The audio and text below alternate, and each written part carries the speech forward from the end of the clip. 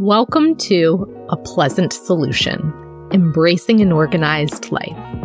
I'm your host, certified life coach, professional organizer, and home life expert, Amelia Pleasant Kennedy. And I help folks permanently eliminate clutter in their homes and lives.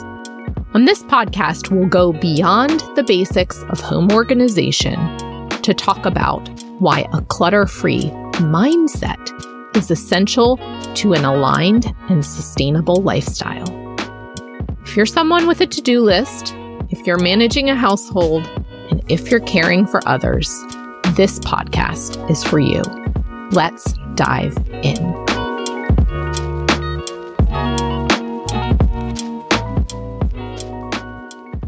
Welcome to episode 20, The Myth of Busyness. When I meet new folks and they hear about the many moving parts of my life, they say things like, "You've got your hands full. You're busy." Under the surface, I bristle a bit, to be honest. I think it's because I don't love the word busy. My opinion may be unpopular, but I think it's overused. Sure, each of us goes through periods of busyness. However, the word busy is often used as a blanket, catch-all phrase for just the way life is these days. For some, it's used as a marker of success or of martyrdom. Yes, I have 3 school-age children who are all pursuing different paths in different places. I have 2 households that I live across, which in turn places me in a long-distance marriage. I'm on the road a lot. I'm the legal responsible party for my mother, who's living with dementia. Although she chooses to live independently, I see her as much as possible, manage her schedule, her accounts, her household supplies, her needs. I'm growing a small business. I'm an active supporter and volunteer for several of my communities. I own that my life has more moving parts than most folks. However, I'm not busy. My hands may be full, but I'm rarely struggling to hold it all together. Now, you may assume it's because I'm more organized than most. Yep, I'm organized. And you're also more organized than you think. Busyness and organization aren't opposites. You don't master busyness with organization. You can't do more or use productivity to be less busy because busyness is a myth. So, on today's episode, I'll share where busyness comes from, how to notice when you're in a season of busyness or not, and I'll share the solution I implement when life feels a bit more hectic than usual. This topic is particularly special to me because I believe that embracing an organized life and mindset is a holistic antidote to busyness syndrome. It's something I fall back on time and time again, and a journey I'm on each and every day. First, let me say there's not one agreed upon definition of busyness. In certain cases, being busy is about being focused, industrial, or diligent towards a specific goal. I don't think this is how most of us interpret the term. It's more commonly associated with being overcommitted. It's when you have to be in multiple places at once. It's when you have multiple projects requiring your attention. It's when your brain is jumping from tasks to logistics to problem solving from the moment you wake up until the moment you fall asleep. Busyness is life without sufficient restorative physical and mental breaks. You and I have both been there, but for most of us, living day to day in the land of busyness isn't our dream life. What's often forgotten, though, is that busyness is a choice. I'm going to get real plain here for a moment, and it's okay if you have a little resistance to what I share. Technically, your schedule is a blank slate every single day. Every single hour ahead of this moment is available to you. It's not currently booked with things you have to do. There's nowhere you have to go. Sure, there are laws saying you have to pay taxes, feed and educate your children. Beyond that, no one's forcing you to go to work. You're choosing to go in order to pay for your lifestyle. Many people don't work and accept the consequences. No one's forcing you to drive your kids to activities. You are choosing to stay enrolled and attend. Many people don't make every practice, lesson, or school activity. The commitments you make feel like they're set in stone. However, 99.99% of all the things you do are choices. That's why I say busyness is simply being overcommitted. It's telling yourself that you have enough time for it all, rather than thinking deeply about what tasks are truly essential and non-negotiable. Busyness occurs when you don't stop to draw a firm line or boundary around how you spend your time. When you weigh each activity, invitation, and task on your to-do list as equally important, you create your own busyness. Everything blends together and few things are prioritized. This is where busyness comes from. It's how you end up needing to be in multiple places, unintentionally working on multiple projects, and trying to solve multiple things at a time. Now, some of you are shaking your head at me right now. You're thinking it's much more complicated than an intentional choice to do less. What I hope to get across is that busyness isn't about the quantity of tasks on your weekly schedule. It's about recognizing that you have the power to control where you need to be and what you're focused on at any given moment. When you unconsciously assume that duty outweighs your personal control, that's when your schedule becomes overfull and you start to feel frazzled and pulled in multiple directions. So, how do you know when you're in a season of busyness? Of course, I'd always invite you to check in with your body. Your emotional experience will give you clues as to whether the amount you're doing each day is enough or too much. How's your breathing? What's your level of stress or anxiety? How tense are your muscles? If you check in and find that you're in a sustained stress response, I'd invite you to look at your schedule as an easy lever to manipulate. You may be overcommitted, and recognizing that you have the ability to limit what's immediately ahead for immediate relief. If you find it a struggle to connect with your body, another option is to track your time. There's no arguing with the truth. Time isn't abundant, nor is it scarce. It's neutrally ticking by. You can count it, but you can't speed it up or slow it down. Busyness is a myth because as long as you continue to wake up each day, there are 168 hours in the week.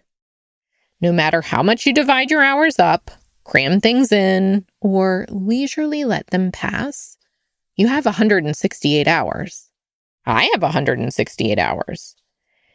Each of us uses those hours differently, and studies have shown that we aren't that great at understanding where our time goes. Tracking your time means notating every single thing you do for one day or more straight. It's tedious, and it will lay the bare truth you may be seeking. Much of the data may easily be accessed on your phone. My iPhone tells me how many minutes I slept last night. It will tell me my screen time. And if I truly want to be honest with myself, I can see how much time I spent listening to music, working out, scrolling social media, texting folks. The one thing that's harder to account for is your daily mental and emotional labor. You'll need to become aware of the time spent noticing, planning, or multitasking. Creating awareness around how you're spending your minutes is such a worthwhile exercise because it will help you gauge if you're more mindless or more mindful throughout the day. As always, this isn't about judgment. I'm not suggesting that you track your time to beat yourself up about your choices. It's truly a waste of time and energy.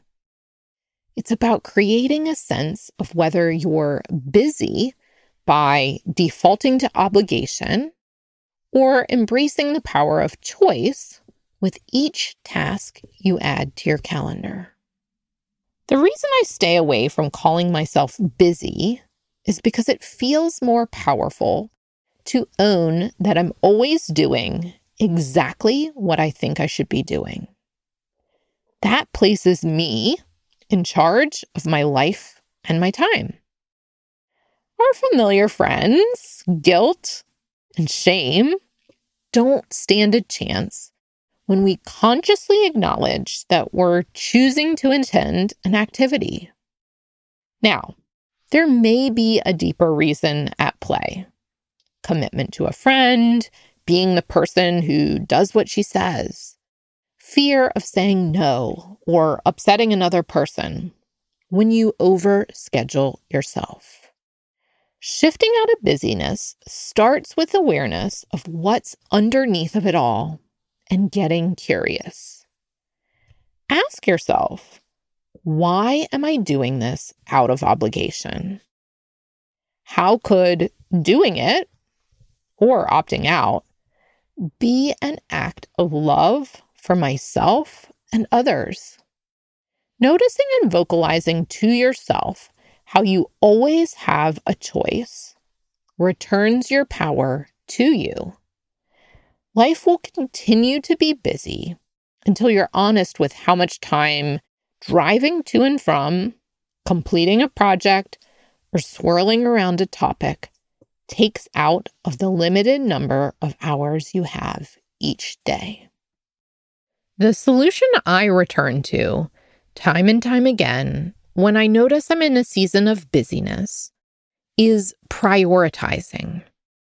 Before you turn the episode off because you know all there is to prioritizing, stick with me for just the next few minutes. Prioritizing, just like busyness, has become a flexible phrase. When I start with clients, they often list like 10 different things they're focused on right now. And that's a flag for me. If we were to stick to the technical definition, priority is singular, one at a time. That definition does make sense because current research shows that you truly can only attend to one thing in your active working memory at a time. Multitasking is as much a myth as busyness. When you're busy, your attention and focus is split. It's hopping back and forth between tasks, thoughts, and activities. 20 episodes into this podcast, and I'm telling you, if I tried to split attention right now, y'all would be lost and never to return. I do feel the pull of distractions. However, I bring myself back time and time again. Only you can choose to repeatedly return your focus to your priorities. When I work with clients, first we determine the overall umbrella categories in which they may have a priority. These may be personal, home, family and friends, and business. I do believe you can have 1 to 2 priorities in each category. And when you're feeling busy, it takes conscious effort to narrow your scope to the week or month ahead. Oftentimes, folks will say general phrases like, "My kids and my work are important." This is too broad in scope and will leave you feeling always stuck in the busyness trap. Priorities act as a filter for your decisions about what earns your attention. Therefore, the narrower in scope you can get them, the better. So, I'm curious, what are the top 5 most meaningful things to you right now? As of the recording of this podcast, which is June of 2023, my personal priority is to complete at least 30 minutes of cardio 5 days a week. After my bout with appendicitis, I'm scheduled for an appendectomy in a month, and I know it will be most successful if I keep my body healthy and strong. If I'm asked to do anything that takes away from my total health, it's a firm no. That decision isn't about anyone else. It's about 100% staying committed to my priority. In terms of my home, my priority is to get through the bumpy transition of summer by moving my eldest daughter home from boarding, close up our condo in Florida, and move my son back to Detroit for the summer. I'm not traveling anywhere other than Detroit or Florida. These tasks are essential, and traveling for business doesn't make sense and would add to my busyness. Again, I'm always actively owning what I'm doing to lessen the frazzled, scattered feeling. With regards to what's not making the top priority list this month, I'd say that the time with my mother has been limited. She lives in an assisted living community. Therefore, she's always safe and cared for. She actively chose this living arrangement early on in her dementia diagnosis, and it's proved to be the best solution for her and for my family as my life ebbs and flows. Just because something isn't an active priority for you doesn't mean you don't care deeply about it. Your priorities are where you're putting your focused attention and spending your time. My mother holds an important place in my heart and my mind, and by consciously deciding that she's not my priority these next few weeks, there's no guilt or pull to think that I should be with her more often. I'm always doing exactly what makes sense. This is one of the most pleasurable rewards resulting from dropping the cloak of busyness. When you slow down and decide where to put your time and attention each moment of the day, you're also clarifying where not to put your time and attention. This is what helps to cut down on the mental clutter. You can practice redirecting your focus to the set of tasks that are absolute priorities. In our overstimulated, highly distracted world, this is such a gift. You'll find yourself being more productive and less busy, especially if you track your time. All of these points will blend together to help support your personal and family values. So, to quickly recap, You have 168 hours in a week. We all do. Overcommitting yourself creates busyness, and unfortunately, it's not a cycle that you can win. There's no final level in the game or reward that you receive from being in multiple places, completing multiple projects, or juggling multiple ideas. The cycle will continue until you take ownership by seeing every minute as a powerful choice you're consciously making, even with work, even with extended family, even with your kids. You've got one life to embrace and enjoy, and if I can do it, you can too. Talk to y'all soon. Hey y'all, my monthly Second Fridays workshop series is here. Join me on the second Friday of every month in 2023 for a practical, no frills, come as you are hour of teaching and coaching. I'll show you exactly how I handle one area of home organization. Then the floor will be open for questions and coaching. We'll troubleshoot what's feeling challenging for you and get you unstuck on the spot. Find out more and register at apleasantsolution.com/workshops or via Instagram. Can't wait to meet you.